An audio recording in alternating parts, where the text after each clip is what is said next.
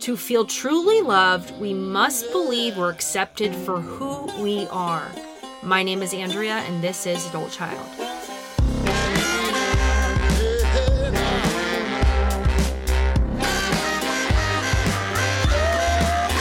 What you holding on to? Just let it all go. What's making you slow now? Just let it all go. Welcome back to Adult Child, where we take a deep dive into the impact of growing up in a dysfunctional family. Ahoy shit shows! Welcome aboard for any new listeners. I'm Andrea. I am the queen of the shit show, and I'm coming to you live for the first time from my podcast studio. We're still in the closet, folks, but we are not sitting on the floor hunched over like Quasimodo. I am sitting in a chair. I have a little table in here. I even have this mattress topper, like this foam mattress topper draped against the wall for, good acoustics. We're looking real damn legit, folks. It only took me 99 episodes to get here. On that note, next week is episode 100. How the hell did we get here? How the hell did that happen? And I just want to say thank you, thank you, thank you, thank you, thank you. When I started this, my initial plan was to just do 6 episodes, maybe 8 episodes, but I just kept on chugging away. Is that it? Chugging away? Yeah, that's right. Chugging away. Plugging away. And that is because of all of y'all. Truly. And as I've said before, this isn't, my podcast. I think this is all of our podcast. I just am the one doing the talking. So I don't know what I want to do for the episode next week. I was thinking about that. One idea is to go through the episodes and take out my favorite clips from different episodes. But that sounds like a lot of work, y'all. It sounds like a lot of work. Another idea was to do some sort of a live episode. I'm not quite sure how I would do that. I guess it could be like on YouTube or Instagram. But what do you think about that? Or do you have any other ideas? Give me your ideas on ideas for episode 100 if you got them. So today I am joined by Robyn Gobbel. She is a psychotherapist, and we are talking about the light, breezy, joyous, uplifting topic of toxic shame. So let's chat a little bit about toxic shame in case anyone's newer to the topic. If you go back to my 3rd episode, that was my story, my toxic shame story, where sorry, it's rough in here, folks. I mean, I was on the floor for 98 episodes, hunched over like Quasimodo. What else do you expect out of me? So yes, episode 3. That's my toxic shame story. So toxic shame. Toxic shame is internalized shame. So when we internalize an emotion, it no longer functions as an emotion and becomes one's identity. So guilt. Guilt is feeling bad about something that you've done. Shame, healthy shame, is feeling bad about yourself because of something that you've done. And toxic shame is just feeling bad about yourself just because. Just because. So whereas healthy shame is a feeling, toxic shame, it is a state of being. And this is something that we all share. It talks about in the Big Red Book how shame and abandonment, those are the 2 common threads between us all, no matter what our childhoods look like, the specific details, what happened to us. We all share this toxic shame.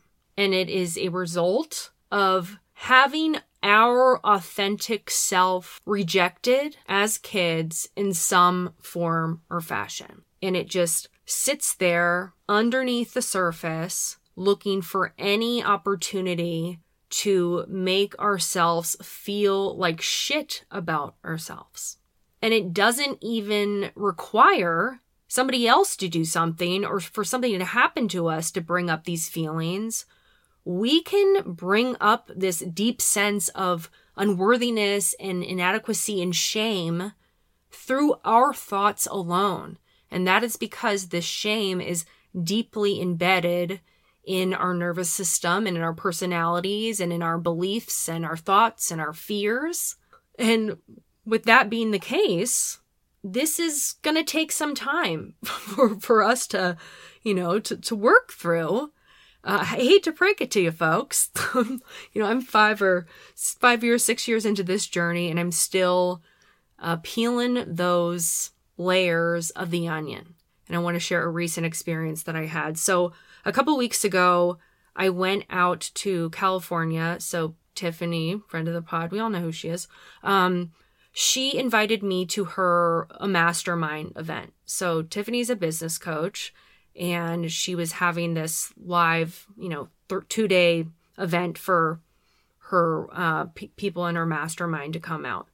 And she rented this amazing house in Hollywood. And on the first day, when she was kind of doing like the kickoff meeting, I don't know what you say, like introductions, talking about the first event of the workshop, I was sitting there in the room with all these women who all had various businesses, and the shame came up. Inner critic came up and was saying things like, "You're such a loser. Like, look at all of these women with these successful businesses, and you don't deserve to be here. You shouldn't be here. You don't have the success that all of these people have. You'll never be as successful as these people." And part of working through our shame is being able to recognize when it comes up. And I was able to catch myself and look at the reality of the situation and flip that script.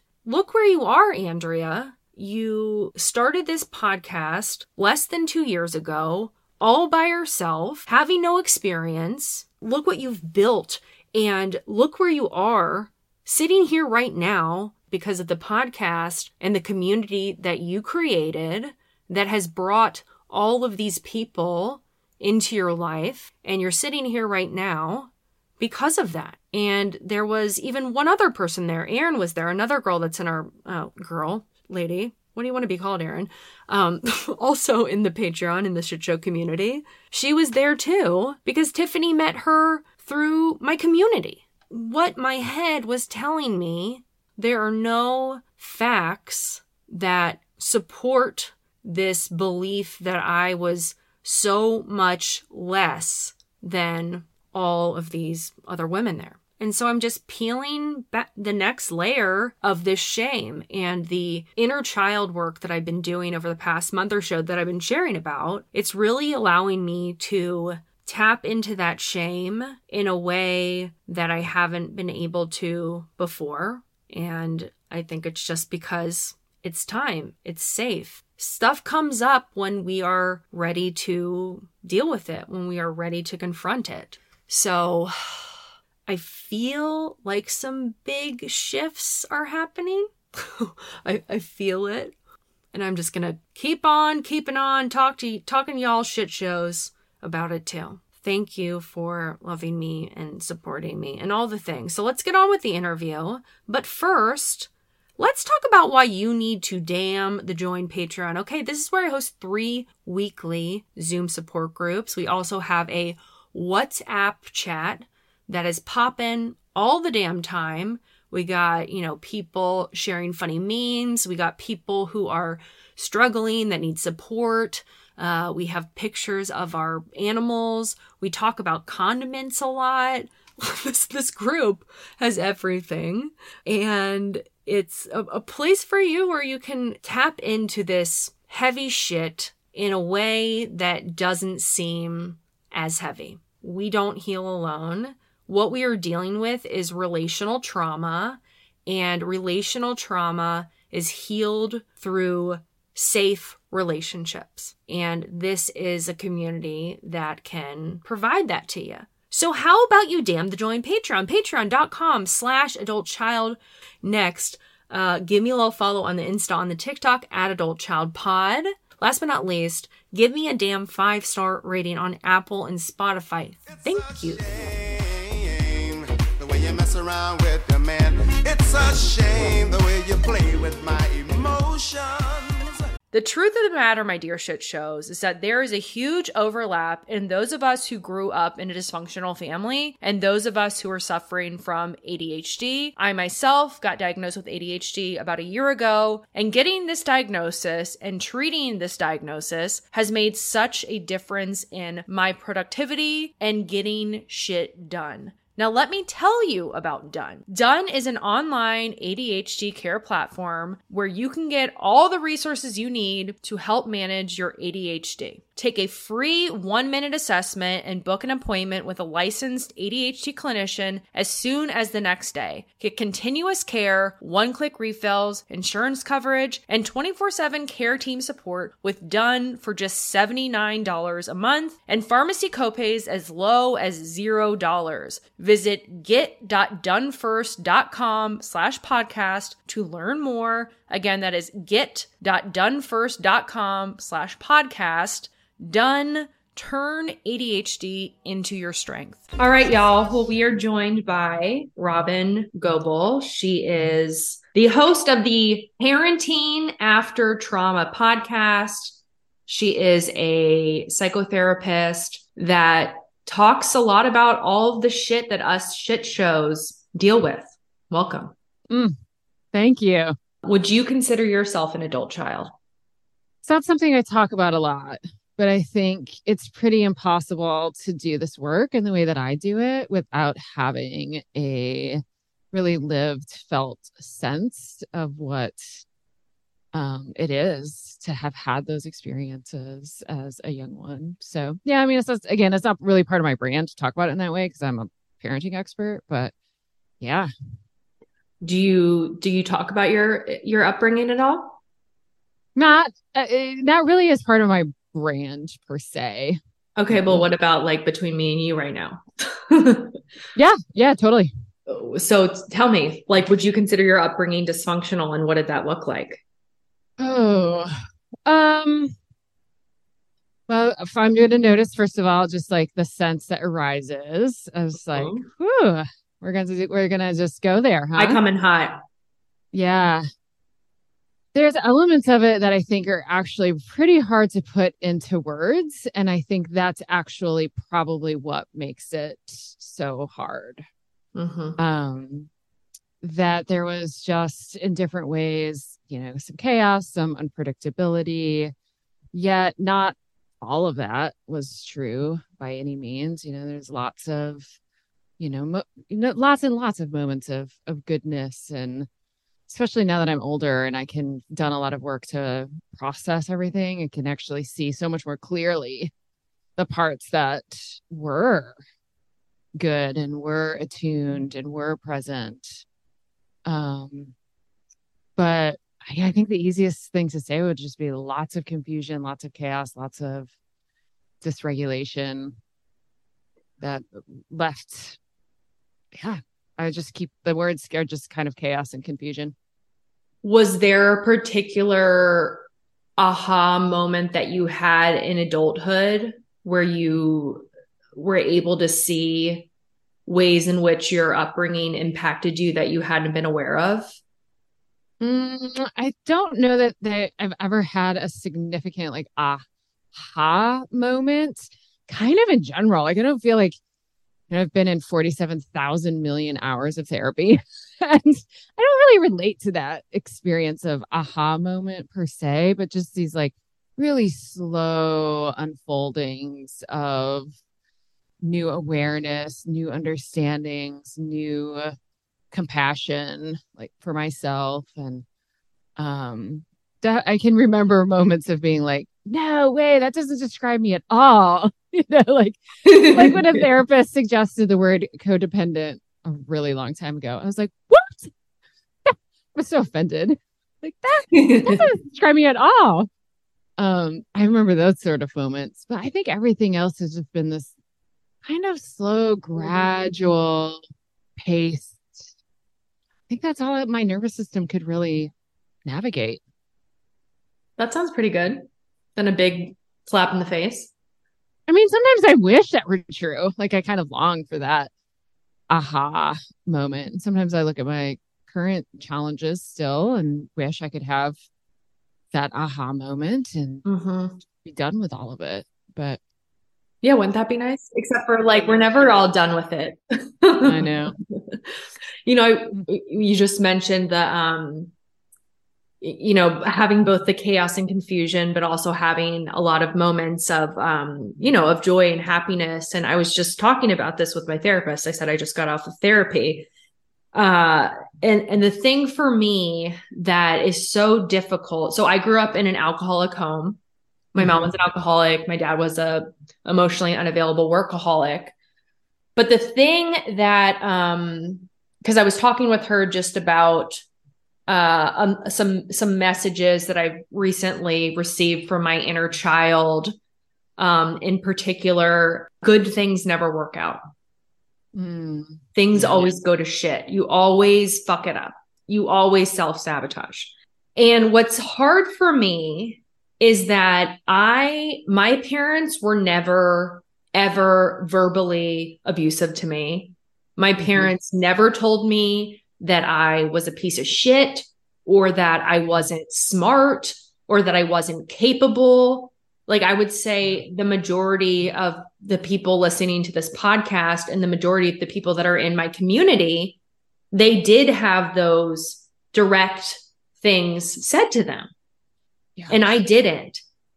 Yeah. But, and so it was so insidious, right? And it was like the continual promises by my mom that she would stop drinking and she wouldn't. And that, and just one example, but that like goes to show that it's like, you're clearly unworthy, because if you were, then I would stop drinking. Yeah. To a kid, that's absolutely the story that we craft around that. And I'm not really a big believer in having to kind of put in a hierarchy, like who had it worse. No, it's all the same. I think it's all the same. Totally. There is something that's kind of unique. I wouldn't call it worse, but kind of unique about the lack of overtness with, like what verbal abuse would feel. So there's a clear story, right? Like, well, of course I feel like I'm a terrible person because somebody told me I was a terrible person over and over and over again. Or the same with physical abuse or sexual, the story makes a little bit more sense. And I have a similar experience where that was not my experience as a kid.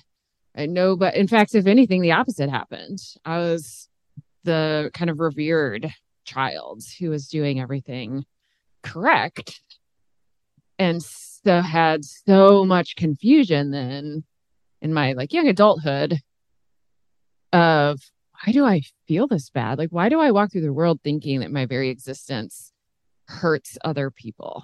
I must be exaggerating this. I must be kind of histrionic. I must be, obviously there's something very wrong with me because nothing that bad ever happened. So there's this extra layer that's confusing. Where we shame ourselves, right? I didn't have it that bad, so I shouldn't be this fucked up. Right. Yeah. Yeah. There's this, I was reading in Pete Walker's book, From Surviving to Thriving. There was this one, because one of the things that I've been trying to work through a lot is self-sabotage behaviors, procrastination. And there's this one thing he says, an especially tragic developmental arrest that afflicts many survivors is the loss of their willpower and self-motivation. Many dysfunctional parents react destructively to their child's budding sense of initiative. And so for me, the way that showed up was not, again, it wasn't direct. It was, my mom's alcoholism, but it wasn't like, so then I started acting out at 12 and they would dangle these, and when I started to act out, my mom stopped drinking and my parents stopped fighting, right? Like that worked in fixing the family. But they would dangle these carrots at me. Like, if you don't drink or if you do this or you do that, we'll give you this, reward. And so it's like, there was this facade of believing in me, in them thinking that I could do the right thing. But then simultaneously, it's like I didn't have a choice because the pain was so deep and the shame was so deep that my only choice was to numb out. There was never even a question as to whether I would abide by whatever it was so that I could get that reward, because my sole purpose in life had become numbing out, not feeling, And so that's how the destructively reacting to their child's sense of budding sense of initiative showed up for me. But again, very, very, very insidious. Yes. I'm working right now in a workshop for play therapists about toxic shame in the play therapy room and how it shows up and how it presents and even what the origins of it are, because it is very confusing, right? And it often doesn't show up like, especially in kids. Sometimes I think adults have just different capacities to kind of articulate what their inner world is. But kids don't show up in the play therapy room and say, I hate myself. I really shouldn't even exist. And it feels as though my very existence hurts people. And they don't show up with those words. And so the way that it does show up. Yeah, this is something that we haven't discussed on the podcast. I would love to dive into that. Yeah. I mean, it shows up in like exactly the words that I already used, chaos and confusion. And often the therapist is feeling confused and has no idea what's happening. There's going to be a sense of like, what on earth is even going on? I can't make any sense of this. There can be the sense of like, there's even some danger, like literal danger. Like I've been hurt as a play therapist. I've had black eyes. I've been bit. I'm talking about like an outpatient play therapist, not in like a acute psychiatric. Can you describe what play therapy is? Oh yeah. So play therapy is a pretty specific modality. I mean, it's a modality of therapy that utilizes play as an expressive arts for kind of the primary healing medium. So while it certainly is not only for kids, we see play therapy used like predominantly in children. I have a little bit broader definition of play and play therapy in that, again, it's just an expressive modality where we're not using words, but we might be using metaphor or symbolic play that could look like puppets, dolls.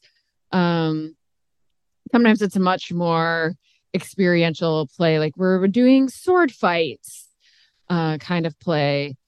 And sometimes it can look a little bit more like the kind of play we might think about in very, very young children, tossing balls back and forth, just silly back and forth patty cake kind of play. Those are super important developmental experiences for little kids' developing brain and for their attachment experiences, their experiences of their sense of self. And of course, a lot of kids miss that. And so to help kind of almost in some ways fill in some of the holes, the gaps of development, as well as to provide them with that expressive modality, similar to what we think of with adults in therapy, right? There's this opportunity to kind of take what's on the inside and put it on the outside and kind of look at it and see it and shift it around, have somebody else witness it. It's a very similar experience for kids, just occurs in kind of this more nonverbal modality of play. And are you able to, would it be more so something used as like treatment versus are you able to make like assessments, or I don't want to say like diagnoses, but basically like, is it used as a way to try to get an understanding of what the child might be suffering from or with, or? I think both. I personally practice from the perspective of really believing my job isn't necessarily to interpret the play. My job is to provide an opportunity for whatever this child needs. Okay. And to really trust them, which means I spend less time kind of trying to assess it or make meaning out of it myself. I mean, I think it's a very normal human thing to try to make meaning out of things that I can't completely separate myself from, especially when things are super chaotic and confusing. That's one of the things I'm working on in this toxic shame workshop, is teaching these therapists, like, what is the neurobiology of toxic shame? Because I want them to understand kind of the story, the narrative of toxic shame, so they have just some sort of framework to look at, like when they see these behaviors.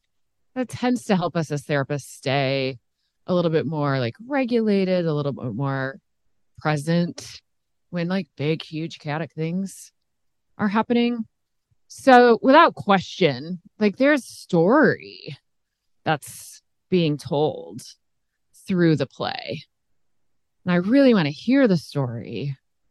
It's not exactly my job to make meaning out of the story, though. If that makes sense? Absolutely. What would be some examples of the ways in which toxic shame does show up in behavior, like in kids? So you talk about chaos and confusion, but what would that look like? I tend to pay a ton of attention to what's happening for me. And really, those are some of my markers, is like, am I feeling confused? Did I just have a moment of like, what on earth is even going on here? That tends to be a potential kind of marker that what the child is expressing or showing me is some of their earliest experiences of toxic shame, because it's all embedded like in the same neural network. So for truly, I kind of track my own experience of shame, feeling like something just really happened out of left field, like the feeling of like the rug has just been ripped out from under me. Like, what? Oh my gosh, what the heck? That's a kind of clue for me. True chaos, like literal chaos and in a playroom, the amount of chaos that can happen in like a play therapist's office, pretty intense. Toys everywhere, art supplies, paint. It's common for play therapists to have sand trays. So like all this, like literally we're talking about like dumping, right? Shelves clearing, body chaos. Kids are kind of all over the room. I can remember kids crawling into my windowsill. I can remember trying to get kids off of the roof of their parents' car, kids who've locked me out of my own office, kids who've locked themselves, like just, yeah. And so what happens when you're a professional, it's your office, and a child locks you out of your own office. Like, imagine the sensations that come up for that therapist: shame, humiliation, confusion. What just happened here? Like, I'm supposed to be in charge here. How did this happen? How did I let this, like these are the kinds of things, because therapists are perfectly human. And so these are the sorts of very human reactions that come up for us.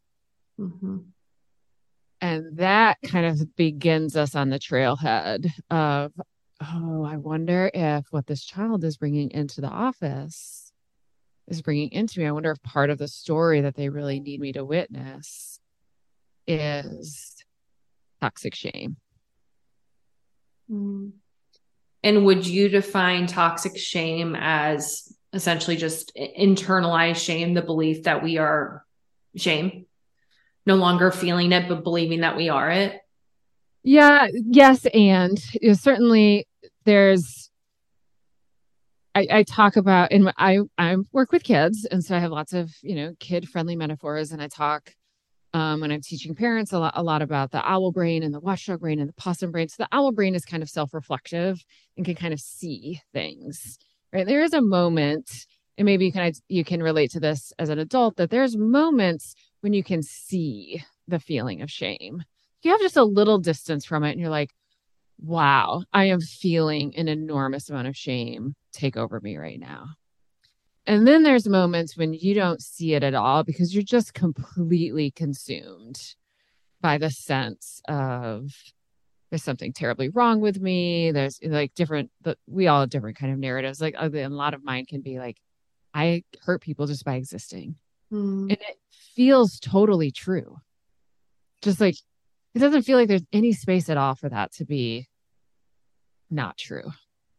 And the physiology of toxic shame is less even about being told you're a terrible person and more about what happens physiologically in our nervous system in experiences of chronic misattunement, chronic needs not being met, chronically like not being seen and soothed.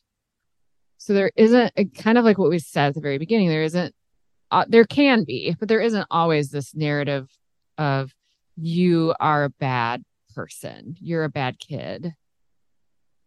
But the physiological experience that happens for the developing infant when they have a need, and the need is ignored, isn't met, or the dysregulation is heightened on purpose, right? That maybe the parent comes with anger instead of with soothing. That the physiological experience then that happens in response to that is actually the same physiological sensation of shame. So that so many of us can relate to the physiological sensation of shame as being like this kind of like your head tips down, right? And we kind of get this C shape in our body and we kind of want to hide ourselves, right? And it's the same experience with when there's a need and there's this reach out, this attempt at attachment and connection. Please see me. That goes completely unanswered, completely unseen. What happens is the same physiological thing happens as the shutdown and then the sagging. The dorsal vagal, if we want to really get physiology, the dorsal vagal brake gets thrown and we kind of collapse into this state of shame. Then we get older and we have moments of like normal childhood shame, right? Like, oh, this is so cliche. The proverbial like child who like runs out into the middle of the road and the parents like, no, stop that. Like reacts huge because it's real scary. Right. So the child feels shamed. There's a sense of I'm such a bad kid. Now they learn that intense break sensation means I'm a bad kid. Oh, but wait, when my brain was developing, I had that intense break sensation a lot because I was left all alone and I wasn't soothed and I wasn't tended to. I must be really, really bad. Now, of course, little kids aren't like going through that cognitively, but that's essentially what's happening. So what are your thoughts on when John Bradshaw talks about this moment where shame is internalized and we either take the shameless acting in versus the shameful acting out? I mean, for me, there is like a very clear point in time where I can see that happened for me to where I really took the shameful acting out route. But what has been your experience and practice with that? And do you view that really as a marker of when shame truly is internalized? The way I conceptualize behavior is to think about it through the lens of what's happening in the autonomic nervous system and the kind of collapsing in experience is more of what Dr. Porges would call this dorsal vagal brake collapse.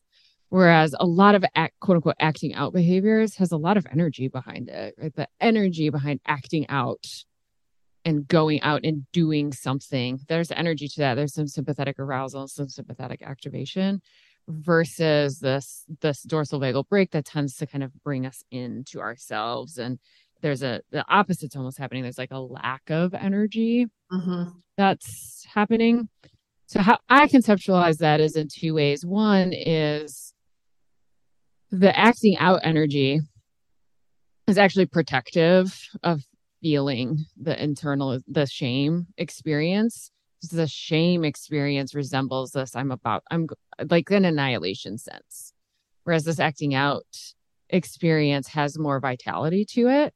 And that's protective. Like this vitality experience feels better than I'm at risk of annihilation. Mm. And so it's protective of going into this sense of annihilation. Even though it just produces even more shame. Totally. I mean, that's the devastation of so many of our protective behaviors, is that in the moment, they make perfect sense. It's like the best choice in that moment. And so often they are perpetuating the pain, the belief I really am a terrible person, or, that the core shame there is just being almost validated in a way. Yeah. And I had no idea. Like I, on a conscious level, like this is, in early adulthood, if you had asked, like I would have told you that I thought highly of myself, Totally. Yeah. But my actions like clearly showed that I, specifically in romantic relationships, that I thought very, very, very little of myself, Yeah. What about like working through toxic shame as far as what healing from that looks like? If it is something that is caught earlier on in childhood, like how does healing that toxic shame differ from healing toxic shame in adulthood? That's a wonderful thing to be super curious about. I mean, there's without question, the brain has so much opportunity for, healing is just an easy way to say what's happening. The younger we are and the more, the sooner we can create new experiences for kids. Without question, the better as far as their long-term outcomes, what's really happening in their brain, how quickly can we help kids develop essentially new neural pathways. There's a lot more opportunity for them to be strengthened. It just gets harder when we're adults for a lot of reasons. Those neural pathways are really, really, really strong. And adults have developed a lot, and some adults have developed like extremely complicated protective systems. That, there's 12 layers before we would get at like the core shame. Yeah. My therapist always says that really is the bottom layer that, it takes a while to eventually get there. Absolutely. With kids, they just frankly haven't had enough time to develop such sophisticated and intense protective systems. And so the actual experience of shame in a way is a little rawer. We could say it's a little, let's just say that it's a little rawer. And that makes it a little simpler for the neural net that we want to we have to activate in some way the neural net of shame for it to open up and unlock and have the opportunity to reconsolidate. And what do you mean by that for anybody listening? The neural net of shame. So there's a memory. I mean, everything is memory. Everything is memory. So we have, when shame comes alive in our body, what is happening is old memory networks of shame, like patterns of neural firings from a long time ago, are activating in the here and now. They're activating so intensely and with certain specifications that make the activation not feel like a memory. Like we don't have this feeling of shame. We're like, oh man, when I was 2 years old, I sure felt so shamed. That feeling of shame I'm having right now, that's nothing to do with my grown-up self. It's just everything to do with this bad thing that happened when I was 2. That doesn't happen. And part of why it's not happening is because how that memory network is being activated is we're not getting the parts that tell us this is a memory. So it just feels like this is happening right now. Right now, I'm a terrible, terrible person. For me, it was like, I'm going to die. Yes. Yeah. And for me, especially when I'm working with adults, kids do sometimes express, I'm going to die. We see that in their play. Adults actually can use the words and eventually can say something like, I feel like I'm going to die. I feel like it will kill me. I remember saying to my therapist, I'm like, I know this doesn't make sense, but it feels like it will kill me. I will die if we look at that. And she's like, no, it makes perfect sense to me. So I do think that sense of I'm going to die, that kind of annihilation sense, very likely has to do with shame. They tend to go together. And it's not, I know in my body because I have felt it myself. It feels true. It actually, though, isn't true. And so from a physiological perspective, what we understand about essentially like about why therapy works is this thing called memory reconsolidation theory. And we can allow the experience in a way to like become a memory so that if it gets activated in the here and now, there is a felt sense of like that thing happened and it was bad, but I didn't die from it. And I'm not going to die from remembering it now. And for that to happen, this thing called memory, like the memory network has to open up. It has to be activated. We have to have that felt sense of shame kind of come up for us. And the way that it then reconsolidates is if the memory network receives something new, something unexpected. The memory network of shame is expecting what? Shame, lots of dysregulation. They're expecting whoever they're with to like be not present, to be ignoring them, to be scary, to be, whatever it was that caused the shame in the first place. Yes. Right, exactly.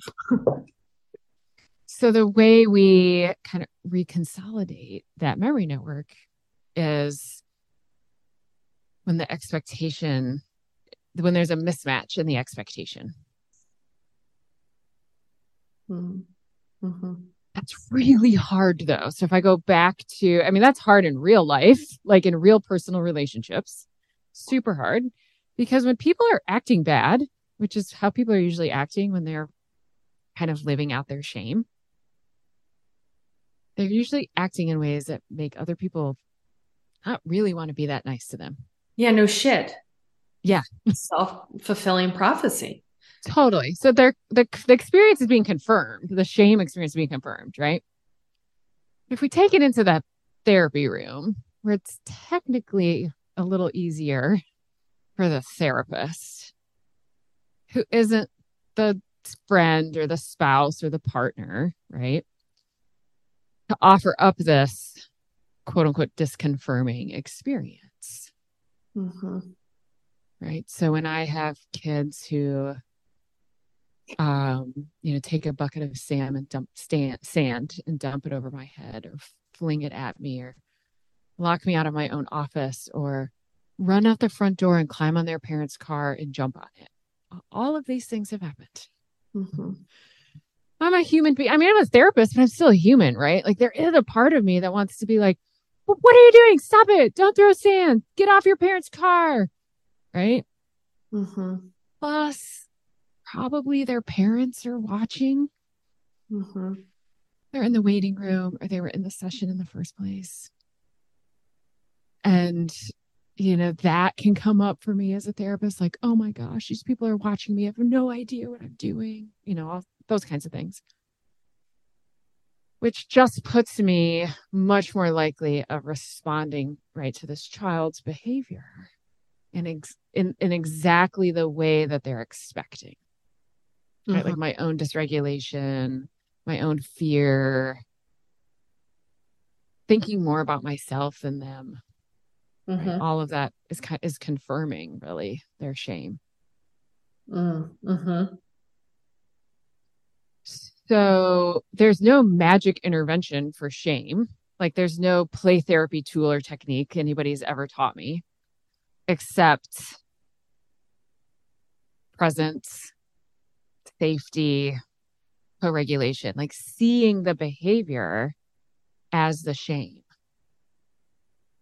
and not just a bad out of control kid who needs a boundary or whatever. The session ended. I mean, a lot of play therapists are taught to end sessions when kids are acting like this.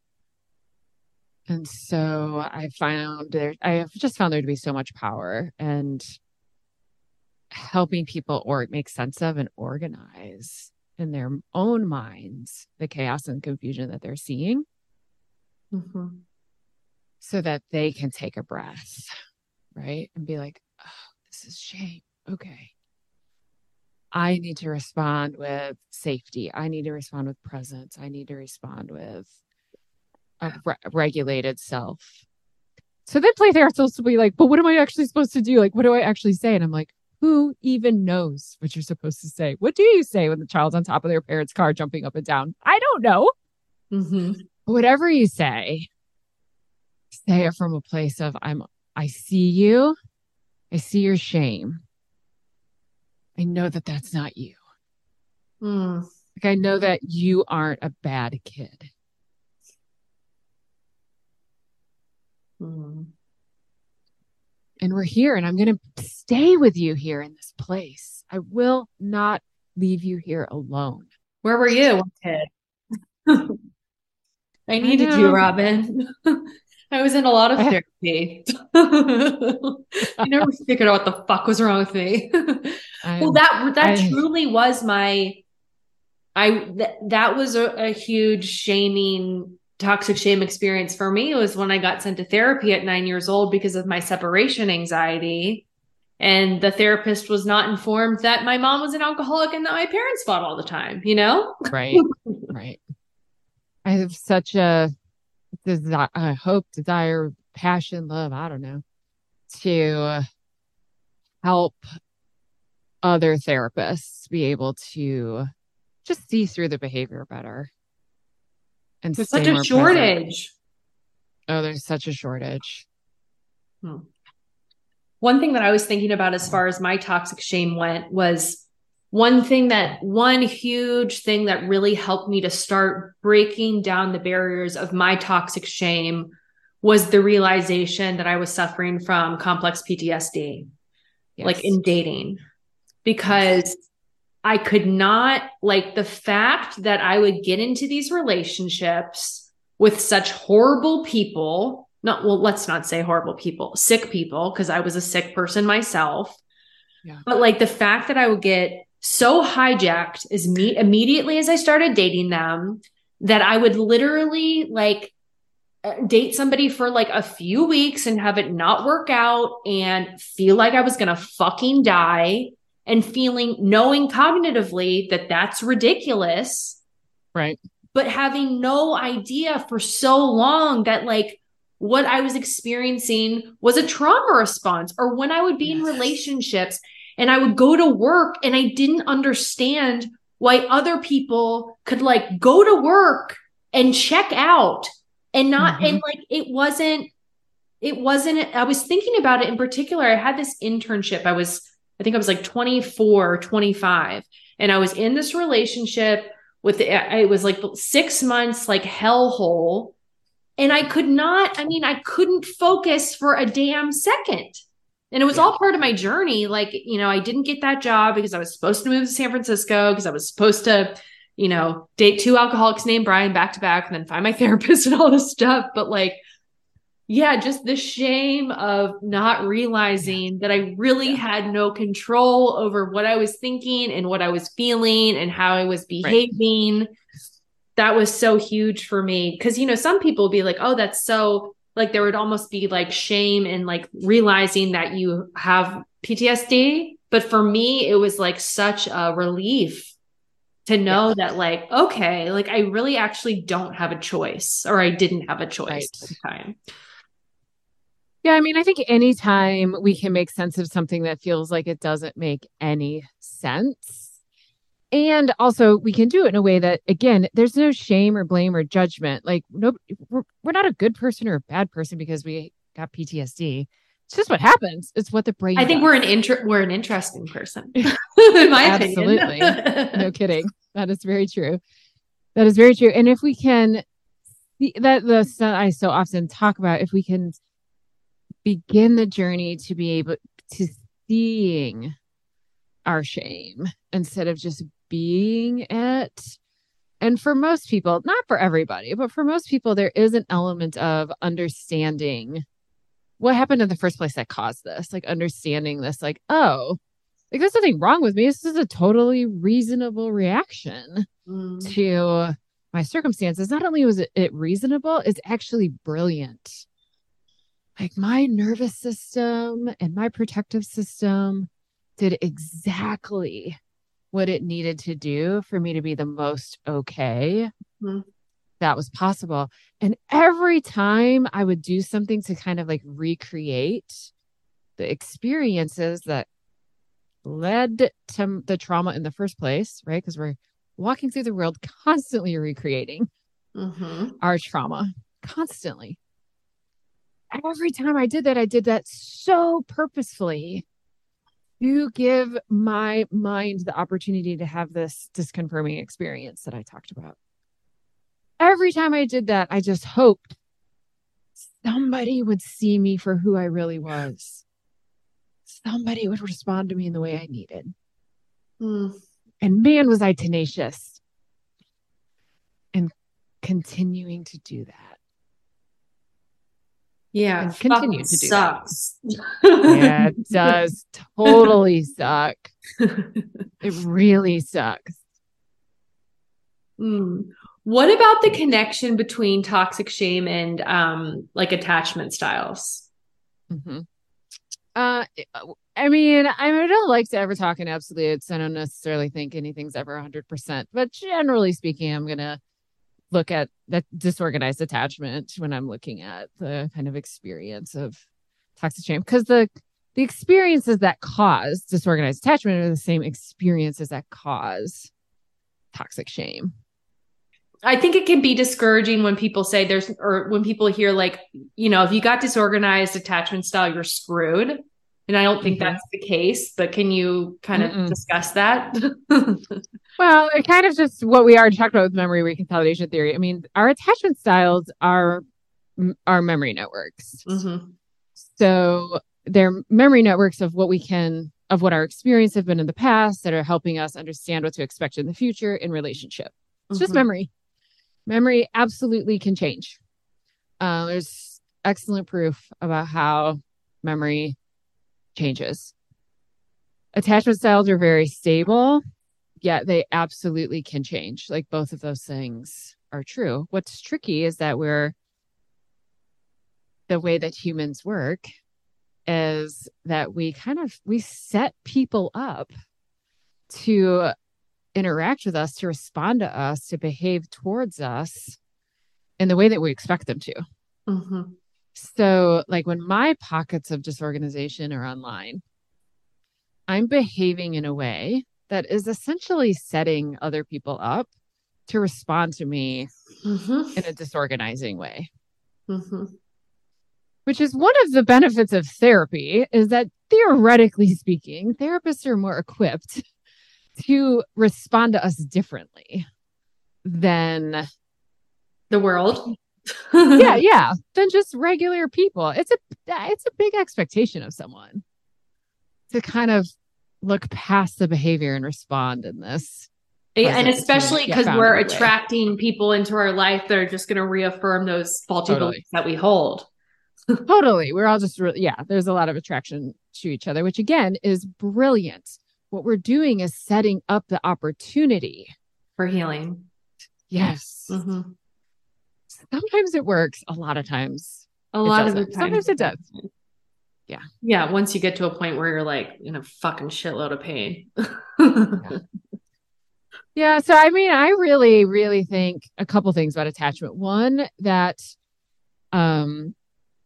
if we can shift the way we look at attachment as, insecure attachment, including disorganized attachment, is bad, like we have to shift away from that. And even if we just start doing it cognitively, it's not bad. It's brilliant. Our attachment adaptations are brilliant. They were exactly what we needed to do at the time. Yes, they have great costs. There's just no denying that, but both can be true. Totally both can be true. So we kind of start from that place of just reframing attachment, and also recognizing that the neurobiology of shame is embedded into the circumstances that led to insecure attachment. So when we think about insecure attachment, even in ourselves, or we think about, oh, I have disorganized attachment, quote unquote, which I don't really look at it that way, but shame arises because shame is embedded in those neural networks. So I also don't think attachment is near as finite as most of us are taught that it is. Again, attachment is just pockets of memory. Most of us have lots of different pockets of memory about relationship. We have secure experiences and therefore secure memory, I would say secure pockets of attachment. I absolutely have secure pockets of attachment. I would assume that you do as well, because we do get through the world, right? Like, I don't really know you. I assume you're figuring out a way to pay your bills and kind of like do life in some way, shape, or form. Yeah, totally. And so what that tells me is there's something in the nervous system that does have some like solidness to it. That's super duper hopeful.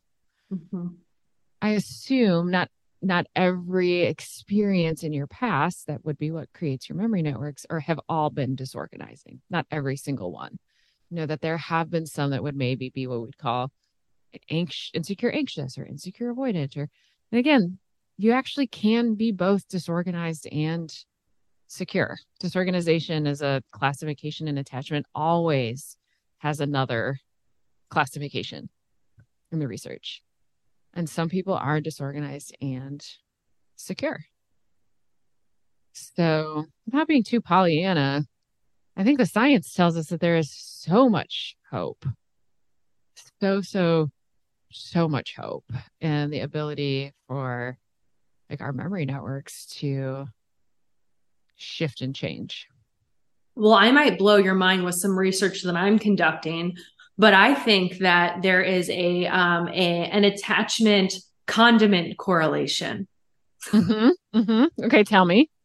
Anxious attachers love their fucking condiments. Avoidance, maybe a little mustard, maybe nothing at all. I have been asking this question. I've maybe got, a couple hundred people. It's like 90% true. So I'm wondering, can we maybe come up with a new healing technique that is incorporating condiments? We could. I'm a condiment whore here. Hardcore anxious, hardcore condiment core. I also love condiments. Love condiments. All the I love my food to be wet and messy. I sell merch that says condiment whore, just letting you know. I love that. I might have to get some. So I have pretty equal pockets actually of all. Like when I've done an adult attachment interview, it's not a huge category, but some folks have like pretty even all four. I happen to be one of those people. Spreading the wealth.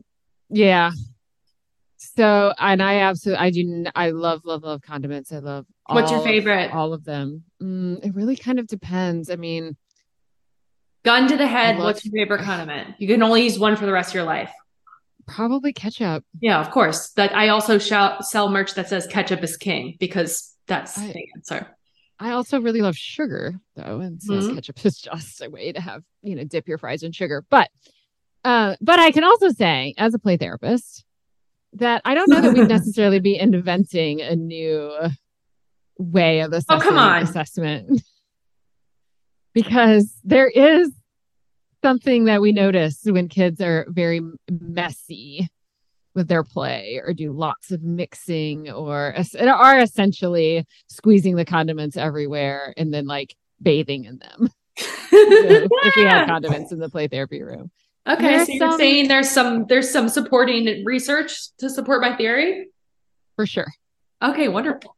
Yeah. So, I have a lot of parents that are listening that, have just recently discovered that they're an adult child and that perhaps, they have impacted their kids in some not so great ways. What are some subtle signs that a child, you talked about what you see in play therapy, but as a parent at home, or what are some subtle clues that somebody's child could be suffering from toxic shame? Mm-hmm.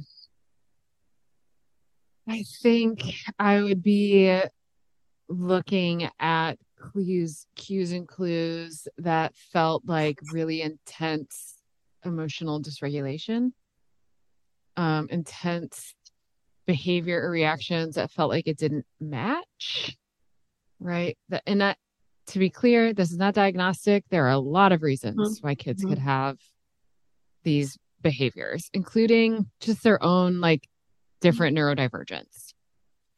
Right. So, but if I'm going to start to get kind of curious, intense emotional dysregulation, difficulty with like kind of like the serve and return of relationship, meaning, if you have a kid who seems to be a little delayed, maybe you have an 8-year-old who seems to have more like 3-year-old play skills, right? And isn't really playing, a game or taking turns or knowing that how their friend is feeling in play is important.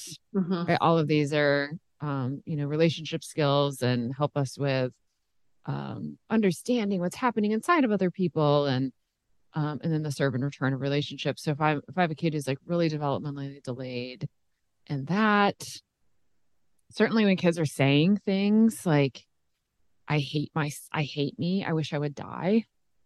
A lot of times when I hear kids say words like, I wish I was dead, I want to die, I certainly want to be aware of and assess for, suicidality and the risk there. But I often see those words less about, in little kids, less about I want to do something to kill myself and more about, again, that kind of like annihilation sense, like that sense inside of me of disappearing, right? And it can kind of get evoked and through those kinds of words. Play that feels real, again, like the chaos and confusion. So when I have parents that come in and they do say this, so the vast majority of the kids that I work with have experienced severe abuse and neglect in early childhood. And their parents describe them as that. The name of my book is Raising Kids with Big Baffling Behaviors. And the word baffling feels really accurate for these parents. Like their behavior doesn't make any sense. And the way I respond to them feels like it doesn't make any sense. Like I feel like I become a different person. I don't know who this person is who's reacting to my child's behavior in this way. Those are some kind of clues that there may be some of, I would just call it kind of like this neurobiology of trauma, toxic stress, toxic shame, disorganized attachment, those kinds of things. How have you approached, or I'm sure that you've come across this quite often, but when similar to my experience, where you see that a child is being scapegoated and being deemed the identified patient, like what are those conversations with parents look like? It's obviously super tricky because as a therapist, now I am in this place of essentially kind of two different clients. Mm-hmm. Right. And it's hard to have two clients, right? There's this child who needs a lot of advocacy while also recognizing that how I approach it with the grown-ups has to be done in a way that is most likely to keep this family involved in treatment. Yeah. Because it doesn't really do the kid any good for me to like come in super guns ablazing with the families and have that family not trust me and then not continue with treatment. And so this is really, really hard. And I work really hard to see the adults in the same way that I see the kids. That this is really hard when the child is my identified, client, but that parents who hurt their kids are really, really hurting people. It doesn't make sense to hurt other people. And so when people are hurting other people, I have some cues and clues about their own like neurobiology and their own past experiences, and families who are scapegoating or there's an identified patient, like that's usually a part of their history, somehow part of their own family legacy. And so nothing changes without compassion. Nothing changes without compassion. And so I have to work really hard and sometimes not that hard, but it depends on what's happening. But, to hold the parents and a lot of compassion as well. And then I would say set boundaries, which can look like talking explicitly about what's happening and what I'm seeing, and doing it with a lot of compassion while also a lot of, and this needs to stop. We really need to work together to figure out how we can shift this for your child. Are you having experiences where parents are like flat out lying about what is actually going on in the home? Yes. And without question, that is absolutely happening in the field of like child therapy. That's not exactly what's happening most of the time. And with the majority of my population, my experience has largely been with kids who are in adoptive families. Okay. That doesn't make them immune to not being honest with me. Usually the lack of honesty is not deliberate. Like it's not this intentional lie, as opposed to kind of just the own way their own protective system is set up about like what kind of occurs to them to tell me. So that doesn't happen with me specifically too terribly often.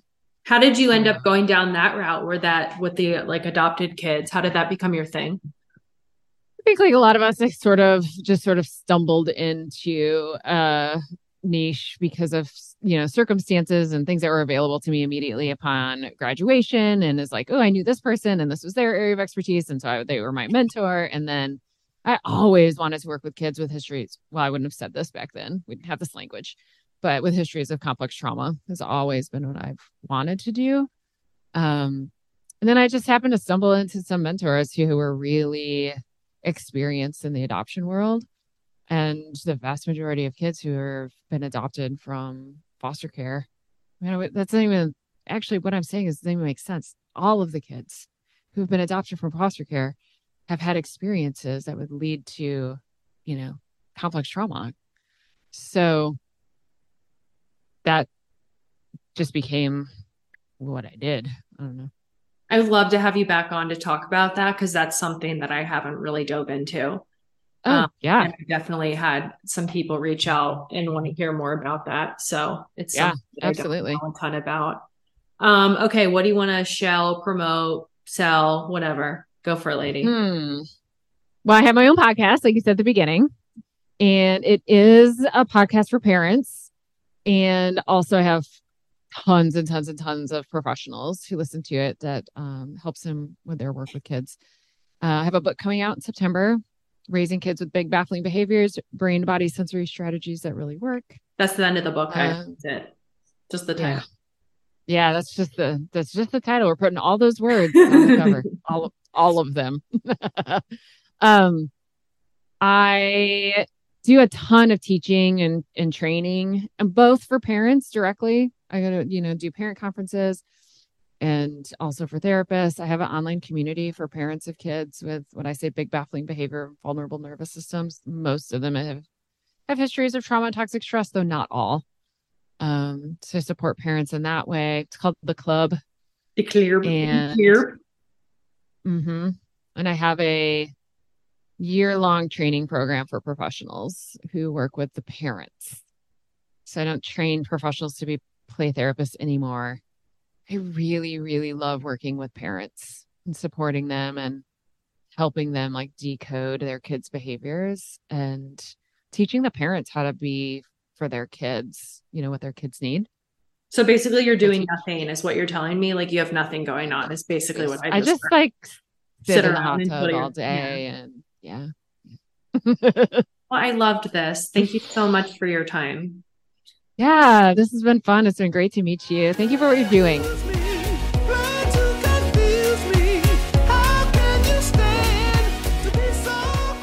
Well, that wraps up today's episode. As always, I hope you heard something that could help you. As always, I know that you did. As always, if you didn't, get help. Get help regardless, okay? If you're tuning into this shit, that's probably a pretty good indicator that you need some help. Thanks again to Robyn. She was amazing. I didn't know what I was going to talk to her about. I typically just like to see where conversations go naturally. And I really enjoyed the path that conversation took. I don't have anything else that's notable to share with you. Oh, next week, we're talking religious trauma and abuse. And I will see you then for another fucking amazing episode of Adult Child. It's going to be super raw, super raw, super exciting. You're going to hear it. It's going to be a goodie, I promise.